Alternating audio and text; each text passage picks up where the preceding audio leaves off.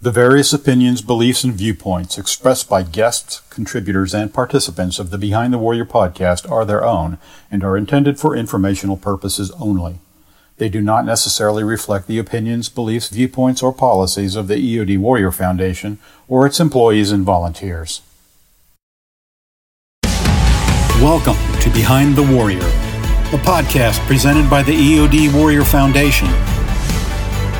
This series will focus on resources, interviews, and topics impacting EOD warriors, their families, and the military community at large. Hello, everyone. This is Maria Shabla, and welcome to Behind the Warrior podcast. Today, we have the pleasure of speaking with Chelsea Simoni, clinical nurse researcher and founder of Hunter 7 Foundation. Welcome to the podcast, Chelsea. Thank you so much for having me. You are welcome. So, Chelsea, there's a lot in the news lately about burn pit exposures and the effects it's having on our soldiers and veterans. But I think, based on previous conversation, that seems to be the tip of the iceberg. Before we take this journey with you, can you tell us about your background? Where did you grow up, and did you have any brothers and sisters? Yeah, so the good part of my life I've spent in Massachusetts. Aside my time in the military, I was traveling here, there, and everywhere. But I actually had a pretty rough childhood, and my family was split up. I do have 3 brothers. One passed away. One is in the Marine Corps. And I have a sister. So my family life wasn't that great growing up, and ironically, my academic life wasn't as good either. I did pretty bad in school. Oh, wow. Yeah, it's ironic. I passed with D's, and I was an athlete, so I think that's what kept me above ground. But it's funny how the tables turn. Wow, they did. Wow. Yeah. I did not expect that. Yeah, I was really bad at school, and it's funny. People are like, oh, tell me, because I love to read now, and I never enjoyed reading before. And it's funny because people say, well, what's your weakness? And I was like, well, I can't long divide. And they're like, are you serious? And I was like, I'm very serious. I don't know how to long divide. And it's a fun fact that I tell people. I'm like, it's always a learning curve. I work hard. So working hard gets you where you need to be. That's why they made calculators. Exactly. So that's my argument. But I moved around so much as a kid that I never actually was in a school or grade long enough to hit that curriculum that was maintained consistently. So it was very inconvenient for me. Wow. But yeah, I have a pretty big family, but we're all scattered across the country. Mm-hmm. But yeah, the tables really did turn, and now you're a researcher. So now you are an Army veteran yourself. Can you tell us about your personal experience in the military? What was your career field, and how do you see it may have paved the way for you to become the founder of Hunter 7? Yeah, so again, it's actually a really ironic story how my life really turned out.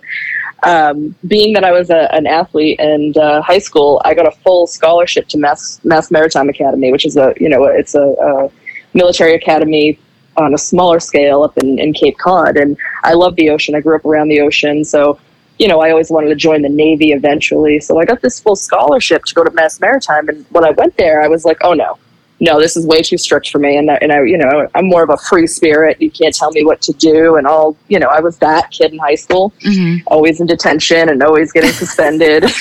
Goodness. Very, very true. So I was like, this isn't for me, and I remember the commander said to me of the academy, he said, if you're here to party, this isn't the school for you. And I was like, well, I guess that's that. So I was like, I don't know what I'm going to do. And I went to go to the Navy recruiter in Rhode Island, and he said, I can't remember what it was. There was like a wait list or something for the job I wanted. And I was like, you know what? Screw this. I'm going to go to the Army. Whoa. So I went over to the Army. Yeah. So interesting, just a career path. But I went to the Army, and they're like, yeah, you can be whatever you want to be. And I was like, awesome. I'll take it. Well, there you go. And yeah, so I mean, I never thought I would be doing medical. I always wanted to do legal. So for medical, it's even funny. So I went up to enlist at MEPS in Boston. And, we all stand in line and all this stuff. And they drew my blood, and I passed out. And I got made fun of by all the military people there. They're like, hey, you're not going to make it. You're not going to make it. Yeah, so my entire life I've been terrified of needles up until the point where I joined the military and, having people practice on you and stick you left and right. And now it doesn't bother me, but that was, I had a phobia of blood and needles and, oh, it was so bad. So that's an interesting turn of events. Yeah. So what was your career field in the Army? So originally I enlisted into the aviation regiment. So I spent time as a medic. I spent time as a platoon leader. I want to say about a third of the way into my career, I broke my back. And I didn't realize I did it at first until I lost this. I'm sharing all the embarrassing stories today. So I didn't realize that I had actually broken my back to the point where it was like a severe injury because I was so young, until I lost control of my bladder and I couldn't feel my right leg. And I was like, uh-oh, I should probably tell somebody. And it was terrifying. Wow. And it was the most significant pain I've ever been in. How did you break your back? Oh, it was just, I want to say it's operator error. I probably did something wrong, but you know how it is. Wow. Yeah. Yeah. So the military they said to me, you got to go get this figured out. So, I had surgery, a spinal surgery at 21 years old, shortly after. Wow. Yeah, so it was pretty significant. Mm-hmm. And, it was an eye-opening experience for me because it was the first time that I actually felt like I was separated from something that I was supposed to be a part of. Mm-hmm. Just being away from my team. And it's ironic because I think a lot of people join the military from,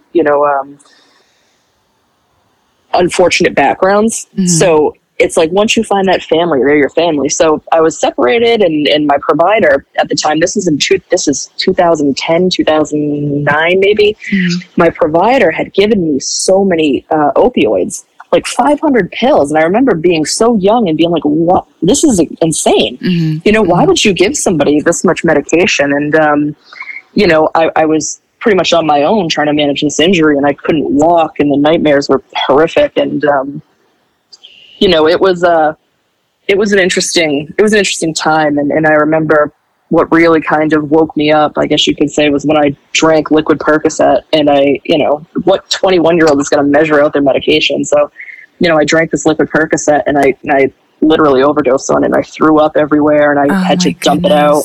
It was eye-opening. So, but my neurosurgeon said to me, Chelsea, you got to get out of the military. I said, nope.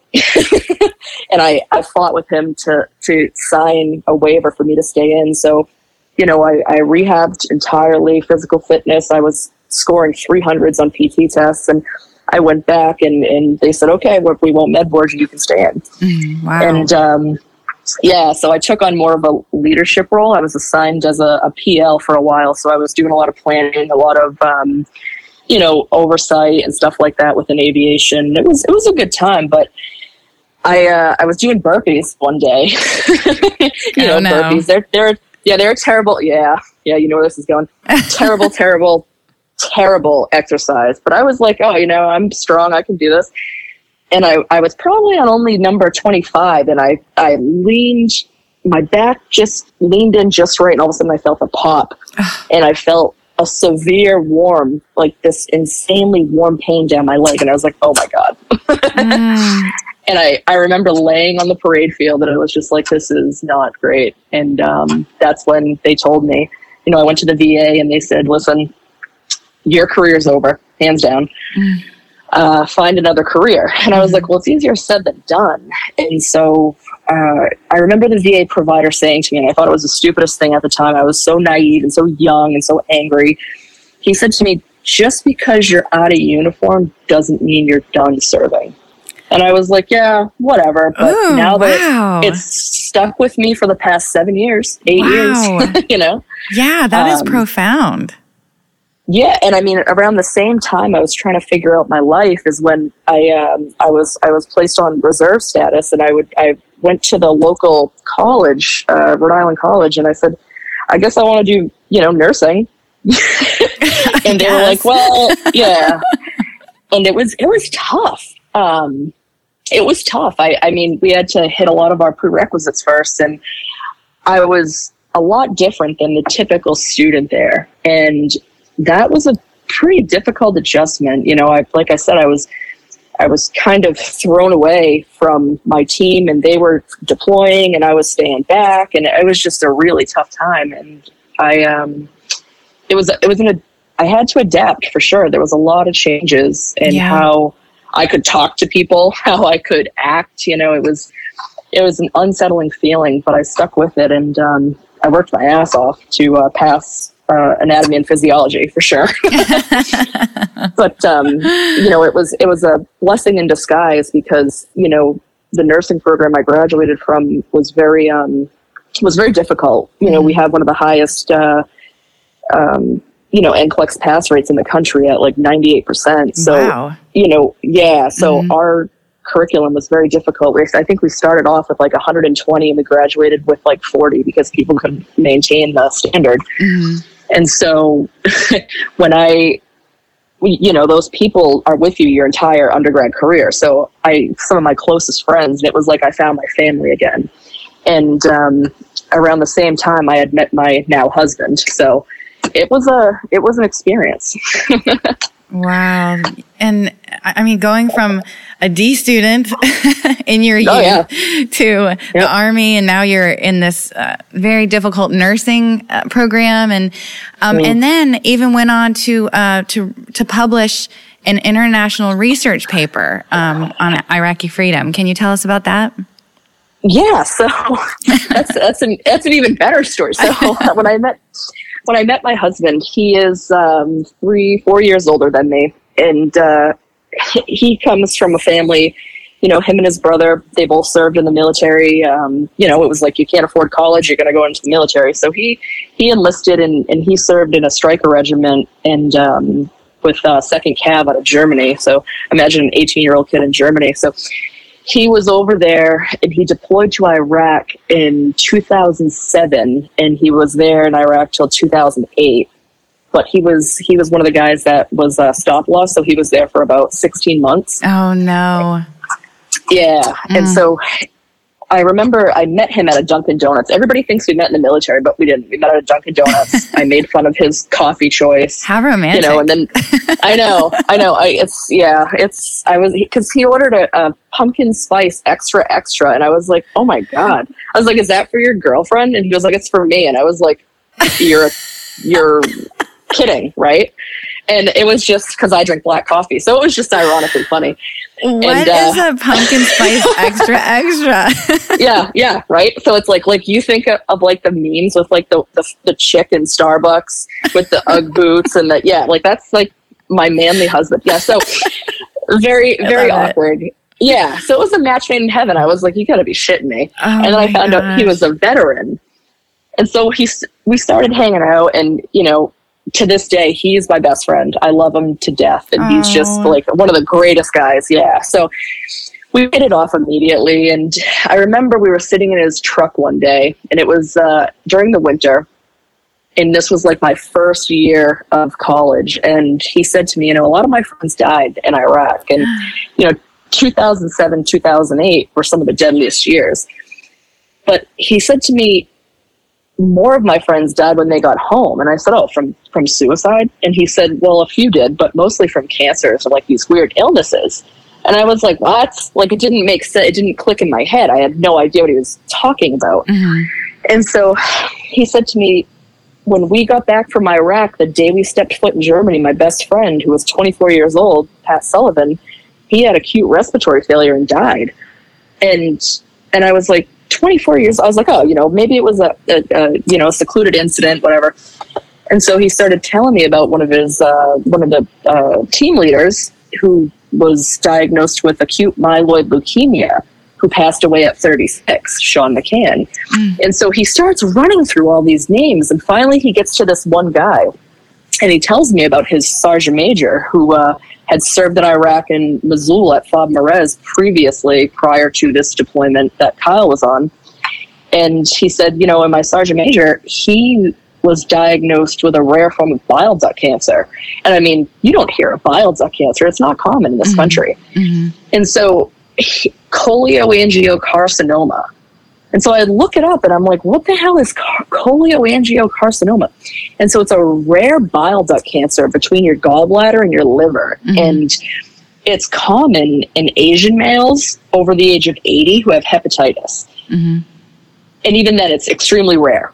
And so nothing made sense. This 44-year-old Irish guy without hepatitis would get this cancer. And so looking more into it, I started going on Google Scholar and PubMed and trying to find research on why these young guys were dying, if there was a correlation. And the one thing I found was that depleted uranium can cause cholangiocarcinoma. And so after talking to Kyle about it, I said, hey, were you ever around depleted uranium? And I guess that the armor plating and a lot of heavy equipment is manufactured with depleted uranium. So when a lot of these guys would hit roadside bombs, that particulate matter would expand and they could inhale it, they could ingest it, it could lay on their skin dormant. So that's kind of what set me off to do research. And then following that, when I was at nursing school, I remember sitting there and I went to my professor, and this was my second year, and I said, hey, I want to do a research project. And she laughed at me. And she was like, you're a sophomore in college for undergrad. You don't do research. And I said, well, and she was right. It's very uncommon. So I said to her, I was like, well, listen, I'm not like the other kids, like, clearly, I'm just not. I'm older. And so I said to her, I was like, this is something that really weighs heavy to me. It's close to me.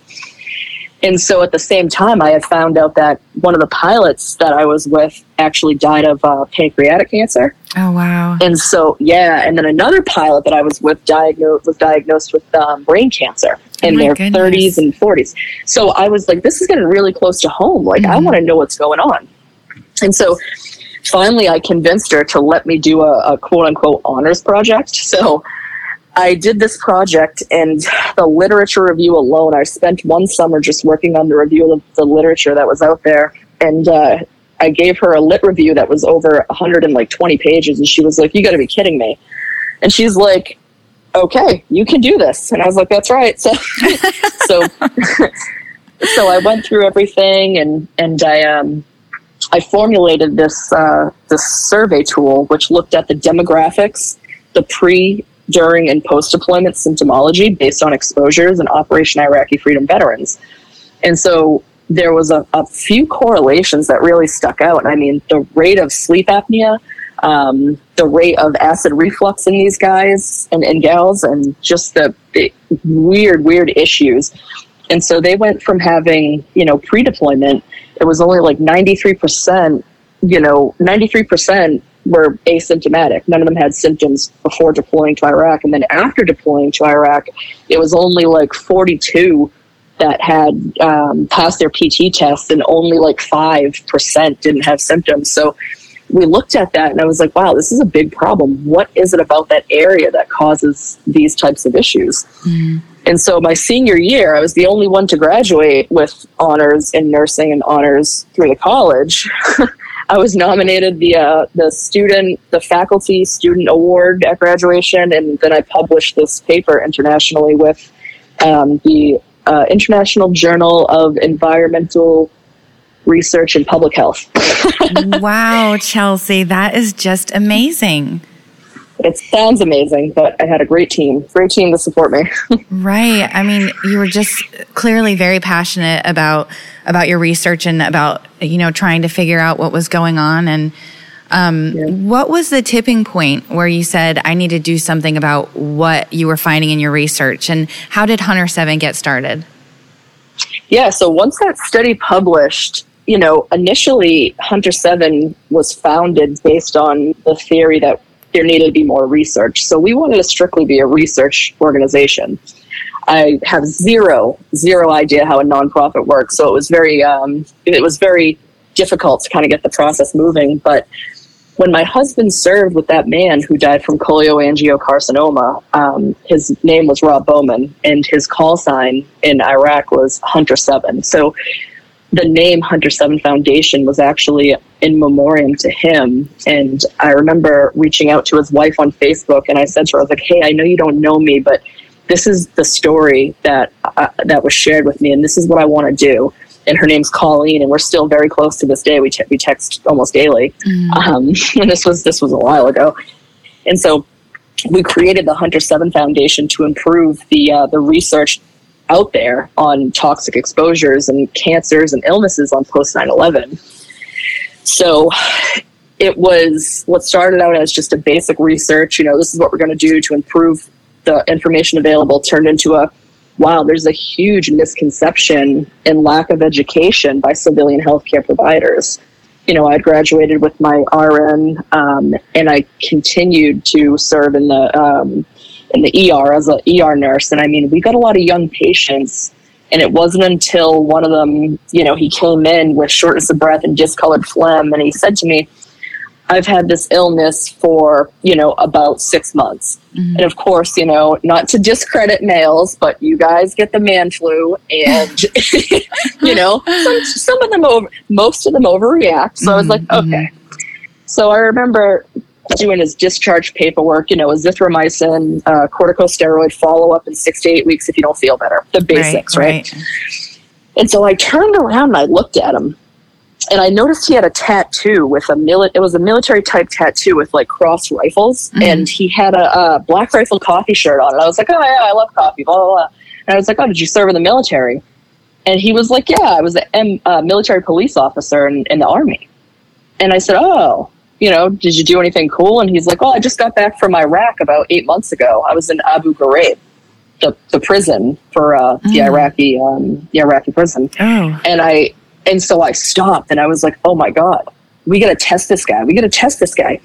And I remembered, and the only reason why I thought of this is because I had to get a test done for myself, So I went to the doctor and I said, hey, I think this guy is at risk for tuberculosis.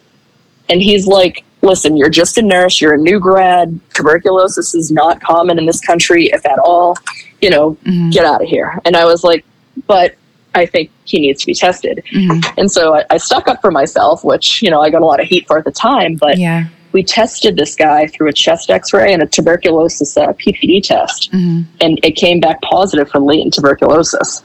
Oh, and wow. Look at you. Yeah. Well, so that was the first time that I was like, there is a huge gap in knowledge by these providers. And interesting. And to their huge gap in knowledge. And so to their defense, I understand, right?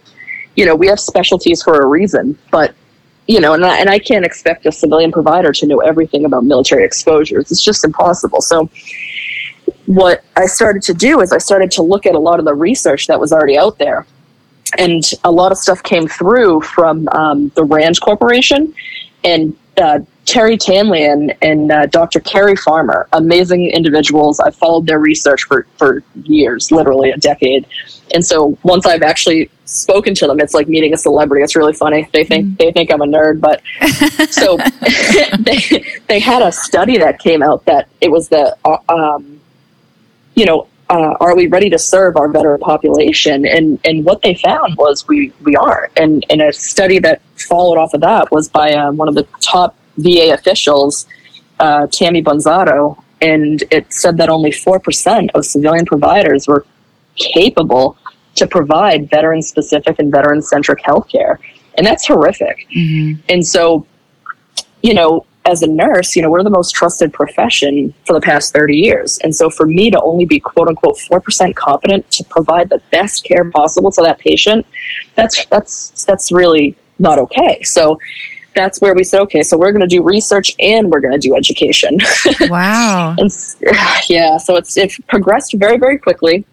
So we started educating civilian providers, veterans about their different exposures.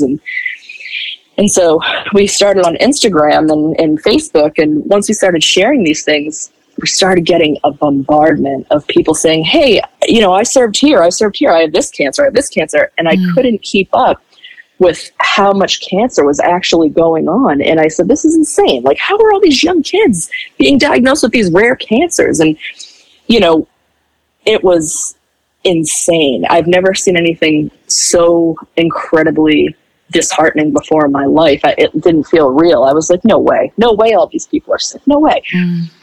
And so that's how we kind of formed our immediate needs program. So with our immediate needs program, that's what we do. We help support, cover down on expenses, testing, second opinions, travel, medications, genetic testing, you name it, for veterans who have served overseas that are symptomatic and those who have been diagnosed with cancer. But we just actually got into covering down on a test that screens for over 50 different types of cancers using cell-free DNA. So very expensive, but very, very accurate. Because that's just what we do. You know, it's extremely important to us to identify early on and prevent those quote unquote preventable deaths. Wow. So now Hunter 7 is research, education, and immediate needs. Correct. Okay. It's a lot. It's a lot of work. That's a lot. That's a lot. And when did you start officially as Hunter 7? So the official documentation for the nonprofit was December 2018. But of course, you know, as mentioned, we were very new, and I was like, I don't really know what I'm doing. it was no idea what I'm doing. And then COVID hit. And so when COVID hit, our team literally, like, I spent 60 hours in the ER working. So like 2020 was like a fake year. It didn't really, you know, we were so slammed with patient cases in the ER and that. So everything was put on hold for a little while, but we got back to it, you know. So all of this is in addition to working full time as a nurse in the hospital? Yeah. And then I went for my master's degree right after I graduated. So I was in school part-time, working full-time, and doing this whenever I had spare time. Wow, you are just on fire. That's amazing. I have a great team. The team that I work with, they are incredible people. So that makes all the difference. Truly, it does. So Chelsea, in the beginning of the interview, we talked about burn pit exposure, and we're really seeing this all over the news right now with Jon Stewart standing out as a big advocate on the issue. Can you tell us your thoughts on burn pits, and did you see burn pits while you were on active duty? Yeah. So, I mean, burn pits are everywhere. I mean, they're stateside, they're overseas. But what's the thing that's really misleading is that you see these pictures on Google and on the news of these massive football-sized burn pits. That's not a real situation. That's not common. It's really not. And so, you know, when you see these horrific videos like that, you're like, oh, you know, people assume that that's the most deadly, dangerous thing you're facing at war. And the people that assume that aren't actually even veterans. So, you know, a lot of the exposures, you know, in terms of burn pits are, you know, a lot of small burn barrels, you know, like I know Kyle was telling me when he would fix a vehicle that needed to be repaired in the shop, he would take the tracker batteries, the 5510 batteries, and throw them in a burning barrel, and they'd explode, and it was cool colors. And oh my goodness. Yeah. No. I mean, veterans are active duty. We can be immature. We like to have fun because, you know, that's just how we are. And so I actually remember one time we were doing a demolition. This is stateside too. We were doing a demolition, and meanwhile, I had zero experience in explosives, zero experience. I barely passed chemistry. So for me, they said to me, Chelsea, you're the smartest one out here. And I looked around and I was like, well, you're not lying. Which is also saying a lot. So I looked at, they're like, you're the smartest one out here. You're going to come over here and you're going to help us out. And I was like, okay, you know, I do what I'm told. So we spend all morning with the Air Force, filling up bags of jet fuel, JP8 jet fuel, 2-gallon bags, filling up those 2-gallon bags and placing them inside of cardboard boxes. We did this every 10 feet. So we're at like 3 football fields long. No shit. 3 football fields long. It's like 5 hours in. And they said to me, you got to start lining this with det cord. And I was like, oh man, this is going to be awesome. So, whoa. Yeah. So I'm sitting there and I'm lining it with det cord, and I'm placing C4 sticks on every 3. And so, you know, and I think this is the coolest thing since sliced bread. And I'm like, this is awesome. Like, how many people can say they did this? So we have this massive contraption of just explosives and cardboard boxes filled with bags, filled with JP8 jet fuel. And I'm like, this is going to be gnarly. I hope somebody gets this on video. So I thought they were going to be like, all right, Chelsea, get out of here. You did the setup, get out of here. So this guy pulls me aside and he says to me, here's a 9-volt battery. What? And he starts splicing one end of the wire, and then he holds it apart and splices another end. And he's like, I'm going to wrap one end around this 9-volt battery. And when this F-18 comes blasting by, I'm going to tap you hard on the shoulder, and you're going to touch it with the other one, and it's going to blow everything up. And I was like, are you for real? Like, I was like, this is not OSHA approved. What in the world? So a 2-star general comes over, and the command sergeant major comes over, and they say to me, you ready to do this? And I remember the general looking at me and saying, don't fuck this up. And I was like, oh shit, pressure's on. And so all the Army guys are standing around, bullshitting, not really paying attention. And so finally they backed up, but you see the Air Force get in their trucks and drive away. They drive away. And I was like, oh man, that's never a good sign. And so I was standing there, and obviously whoever planned this didn't check the wind.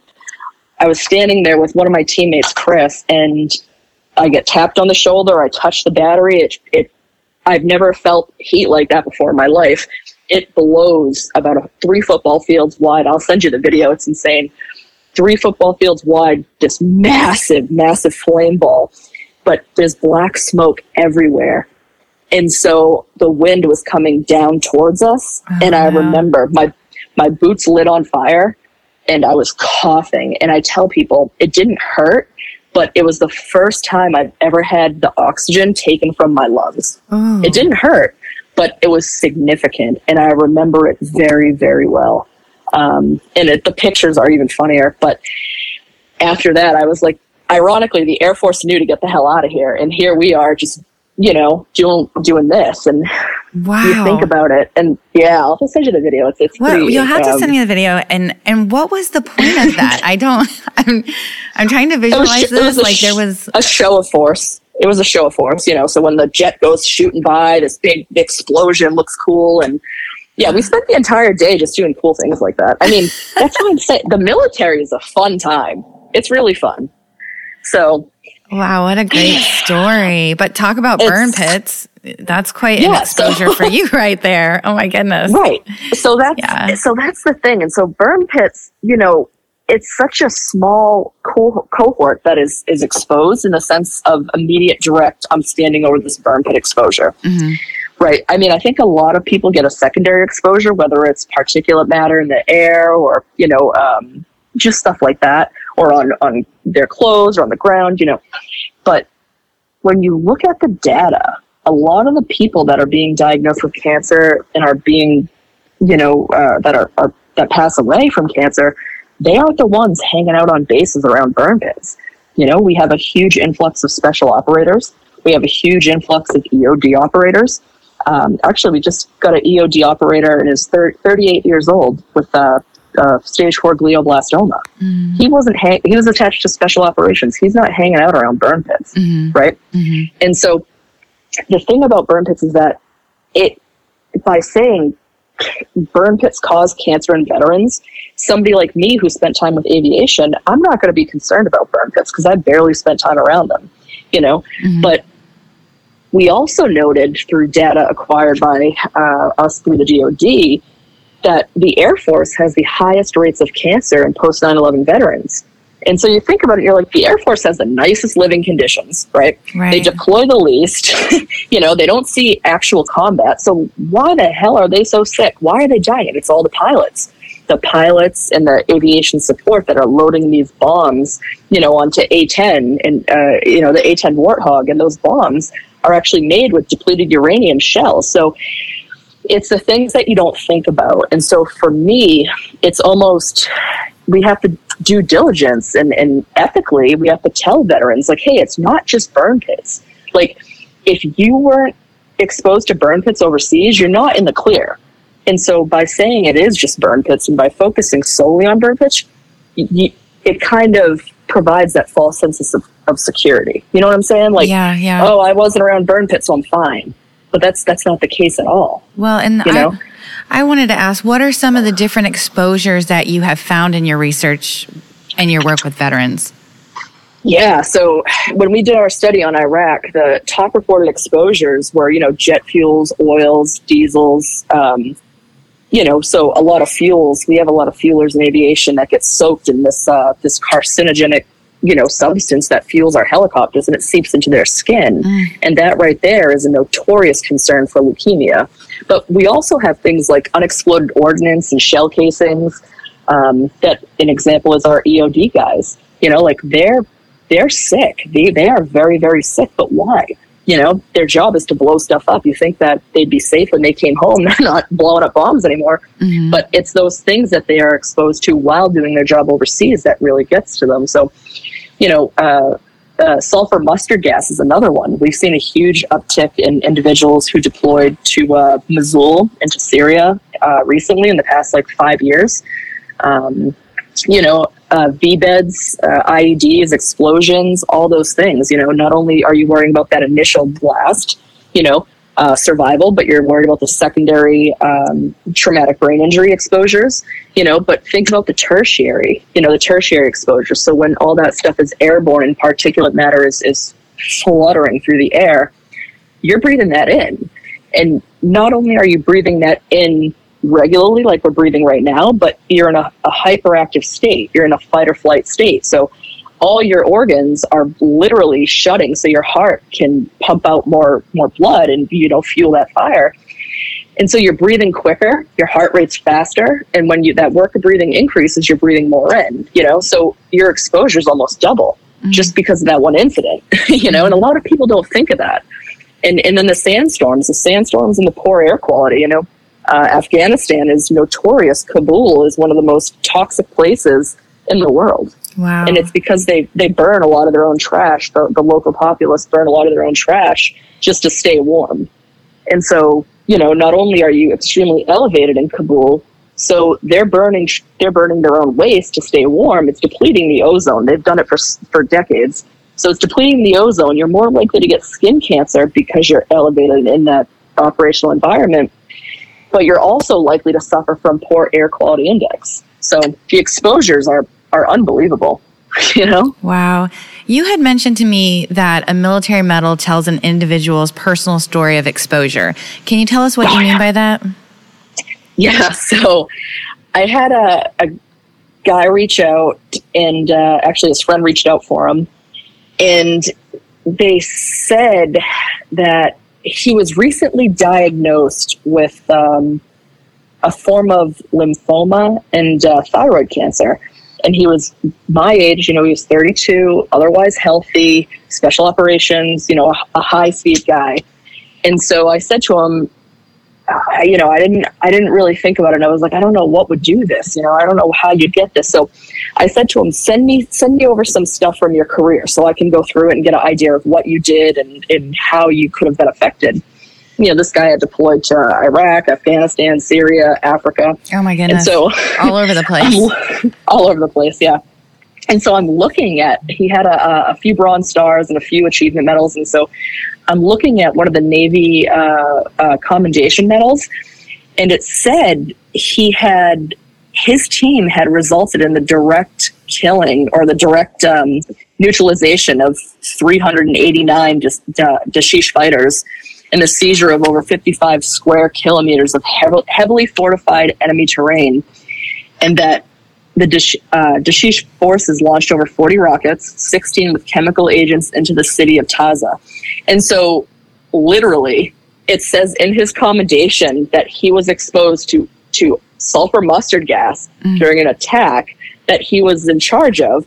And it's like, that right there is your nexus. That's what caused your cancer, your thyroid cancer for sure.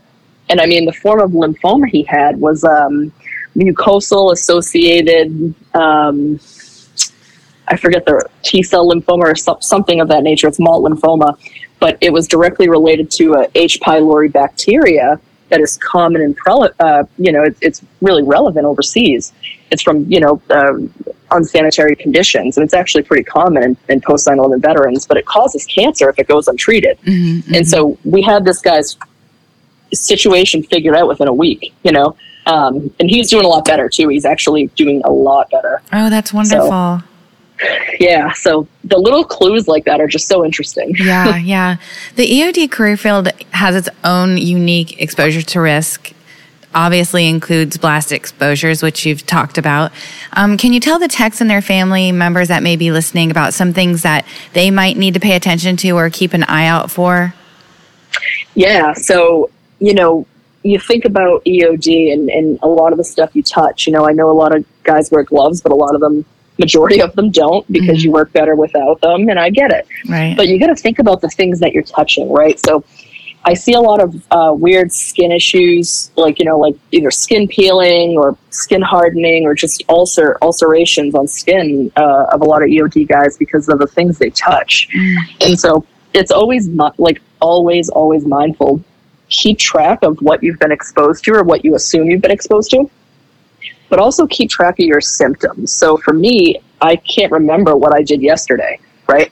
And that's a big concern for a lot of us, not just because of our stress load, but because of our history of mild TBIs, concussions, and EOD is definitely not they're exposed to plenty of blast waves. So keeping track of your symptoms, and I'll speak personally on this because, I try to lead by example. I had a severe headache, and it got worse and more consistent and more frequent. And it was only on one side of my head, and it was behind my eye, and it blurred my vision, blacked out my vision. And I pushed it off for a while until it became unsustainable. And so I went to the VA and I said to them, hey, I have these worsening headaches. And that's a big thing, understand your exposures, but also understand your body, understand yourself. Nobody knows you like you know yourself. Mm-hmm. And so speak up, because, just do it. Just speak up. If something doesn't feel right, act on it. If something doesn't feel right, it's probably not right. So go and talk to your provider. For me, it was literally allergies, but still. Oh, thank goodness. Yeah, but I mean, a lot of other people aren't that fortunate. Mm-hmm. Like the individual I was just speaking about with the stage 4 glioblastoma. You blow stuff up, and you got to think about all those tiny particulates that you are breathing in, and just the places you've gone. And if your symptoms are there, whether it's headaches, blurred vision, bone pain. Your body. Your body better than anybody else. Don't blame it on old age. Don't blame it on being a operator, or, get it checked out. Just get it checked out. Yeah, that is great advice. And so many people are so bad about just, putting it off. But you had said something very profound to me when we spoke earlier that really took me back. You said, our mission is to save your life. Can you tell us what you mean by that and about the urgency of your work? Yeah, so I think, maybe we are jaded because we see so much death. And this is something that it keeps me up at night. And considering this is a volunteer job for me, I don't even get paid. It's tough. And so when I say that, I mean, I look at the data, and, over 7,000 active duty service members were killed in action during post 9/11 during that 20-year period. And during that same 20-year period, on active duty alone, at least 5,000, assuming it's probably double that, but 5,000 known committed suicide. But when you look at how many have been diagnosed with cancer, it's over 500,000. Over 500,000. This is numbers right from the Department of Defense. Oh my goodness. 500,000 post 9/11 service members have been diagnosed with cancer. We've had over 250,000. The exact number is 241,402 have died from ill-defined and unknown causes of mortality. It's literally an ICD-10 code, R99. We've had over 250,000 die for unknown reasons. And so for me, this is heartbreaking. I mean, these guys and gals give so much to come home and to be free of that burden, right? And then they face a whole nother battle. So when the PACT Act controversy was going on, and Jon Stewart was yelling at, politicians and yelling at people who opposed his views.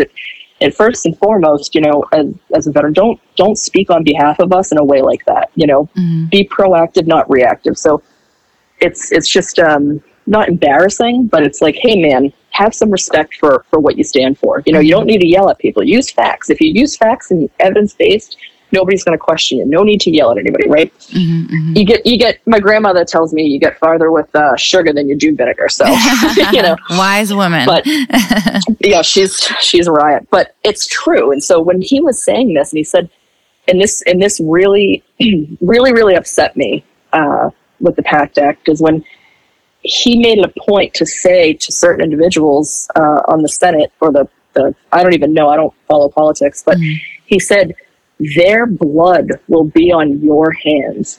And I stopped and my heart sank because how dare you? How dare you? It really offended me because you don't see what it's actually like to care for these individuals. You don't see the family struggle. You don't actually put hands on that veteran and hold their hand while they die. And I've seen a lot of stuff in my life. I've seen a lot of stuff in trauma hospitals. I've seen things that are unimaginable, but nothing compares to the moral injury and the guilt of watching somebody who's given so much for our country die from a preventable cancer. And so the PACT Act focuses heavily on compensation and pension and benefits, and which is great, if sure, but it only covers a certain group of people. And what we're seeing is that we don't have enough screening. We don't have enough prevention. We don't have enough early identification. And so to compensate those already diagnosed with cancer is fine. It's not going to save their life. It's not. It's going to give them money until they pass away. So for us, we try to identify early on as soon as possible and to get that person into treatment as soon as possible if it is a cancer. Because if you're diagnosed with colon cancer at stage 1, stage 2, your chance of survival is about 90%. If you're diagnosed at stage 4, you have less than 10% chance of survival. And the amount of people I've seen die from colon cancer is beyond me. I lost somebody last year from colorectal cancer at 36 years old. He was a Green Beret, and his wife is a very close friend of mine. And she said, if they listened, they being the providers, if they listened to him when he said a year and a half ago, I'm having issues with my GI system, I'm having pain with bowel movements, I'm having blood in my stool. If they didn't brush him off and said, oh, eat more fiber, oh, it's IBS. If they did one test, one little test for $15, literally it's cheap, one test could have identified that colorectal cancer. And it could have saved his life, but they didn't. They said, it's all in your head. It's eat more fiber, And he died. He died and left behind 2 children and a wife, 36 years old. And this is the common trend that we're seeing. I just lost somebody last 8 days ago at 6:47 in the morning. A guy who deployed to Iraq in 2005, 2006. His name was Nick Van Hoosier. He deployed, came home, and he started having acid reflux. And like many veterans, he started having acid reflux, and they said, oh, here's a medication. Here's a Prilosec. Take it for the rest of your life, pretty much, right? Right. Nobody ever asked, what's the root cause of this acid reflux? They said, oh, don't drink alcohol, don't eat spicy food. And so this kid assumed that it was just randomized acid reflux for about 10 years. And he actually ended up throwing up blood, a huge amount of blood with chunks in it, tissue. And he went to the hospital and they said, oh man, you got gastric cancer. You have stage 4 gastric cancer.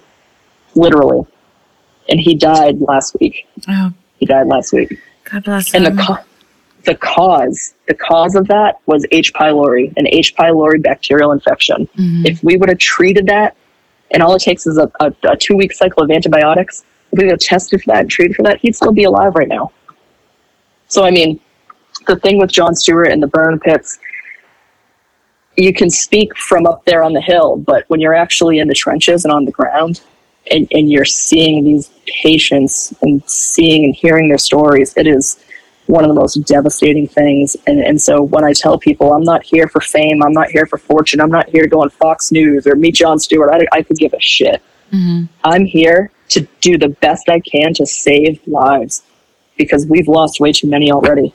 We've lost way too many, from 19 years old to 20 years old, and up, incredible humans. Ron Schuer, Medal of Honor recipient, lung cancer. We've lost incredible humans, and it's not fair to them. And so that's the basis of what we do, is the research, the evidence-based research, the education of the healthcare providers, the education of the service members, and then supporting where the needs need to be met. But when that VA doctor said to me, just because you're out of uniform does not mean you're done serving, I took it very personally. And he's right. This is the best way I can continue service, is to do my best to save these lives. Yes. Well, this is all very eye-opening, and it might even seem scary to some who may have been deployed and maybe never realized their exposure before. Can you give our listeners the good news and maybe some very simple tips to minimizing their exposure to certain risks? Yeah, absolutely. I mean, as I mentioned, understanding your exposures is critical. Keeping a journal, writing everything down.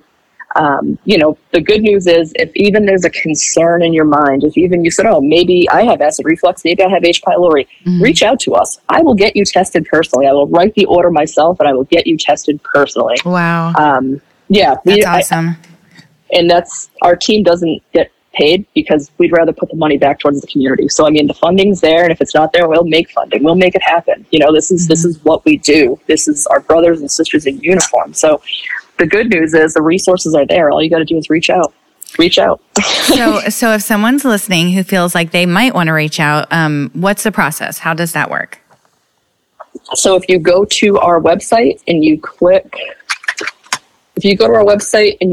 on our programs at the top, you'll see our research, education, immediate needs program. If you click our immediate needs section, it will bring you to a form stack form where you pretty much just put in your request, like, hey, this is me, this is who I am, this is what I need, and our immediate needs director, Keith Dow, will reach out within 24 to 48 hours, because he also works full-time and goes to school full-time. But we're quick with it, and we make sure that you get what you need. And if we can't get it done, we have partners like the EOD Warrior Foundation that we can reach out to. If you're EOD, we have partners that will help us get it done. So, just reach out. That's amazing. Well, thank you so much for taking the time to talk with us, Chelsea. I know you are a very busy lady. But we appreciate all you're doing to help our veterans and to save lives. And our thoughts and prayers are with all the doctors, nurses, and the staff at the Hunter 7 Foundation. Thank you. I appreciate it. Thank you very much. So, as is our tradition here at our Behind the Warrior podcast, we're going to end the interview with a couple of questions about your favorite things. Okay. What is your favorite way to let off steam? Ooh, this is going to sound like a crazy, I'm going to sound crazy when I say this, but I like to literally go out in the middle of nowhere on a mountain if one's close by. The best way to this is a true story, let off some steam. I take, I'm big into firearms. So I'll take my 308 bolt action, and I'll lay down, and I'll just do some breathing work, and I'll put rounds down range, long range, and just, enjoy the peace. Wow. So I shoot guns. I swear to God. Ammo's expensive, so it's tough, but that's the best way to let off steam. That is kind of hard to beat. That is amazing. It's hard to beat. And it helps with your breathing too. It helps with your work of breathing. Oh, wow. I love that. Okay. Yeah. So what is your favorite music? Oh, that's a tough one. I'm going to say it's like a mix of like Alan Jackson country and like, Dr. Dre. Wow. I like it. It depends on the Misfits, Social Distortion, it depends on the mood. If I'm shooting, obviously long range, I'm going to listen to some relaxing, country music. But if I'm riding a quad around and doing crazy things, I'm going to listen to punk rock. So it depends, but yeah, mood based. Got it. What's your favorite food? Is coffee considered a food? Well, I think we can we can take that as an answer, but not what was the pumpkin spice? Oh God, yeah, pumpkin spice extra with the sugar melted too. Verbatim. It's terrible. It's disgusting. So I was coffee, like, this is all cream. Coffee is your fuel. I love coffee, but I also love Funyuns. They're very good too. Oh, goodness. Yeah. Wow. Great combo. Yep. And then this is the last one. What is the favorite car you've ever had? Oh, do you have one? I do. I have a 1984 Camaro that I love. T-tops. It's a total shitbox. It needs a lot of work, but it is a classic. It's a classic American car. Yeah. So what color is it? The American muscle. It's like a sun-damaged red. That's my favorite color. I like the paint's chipping. It has T-tops. Yeah, Z28. It's the old gal. Yeah, it's a nice car. Yeah, we bought it as a hobby car, but that's my favorite. That's my favorite. I can do burnouts in it with my dog, so it's fun. Well, Chelsea, thank you so much. You've been such a pleasure to talk to, and thank you for all your hard work, and keep doing what you're doing. Oh, I appreciate it. Thank you very much for everything you do. Thank you for listening to our Behind the Warrior podcast. This series is provided to you by the EOD Warrior Foundation. To learn more, please visit us on Facebook or at eodwarriorfoundation.org. And don't forget to tell a friend.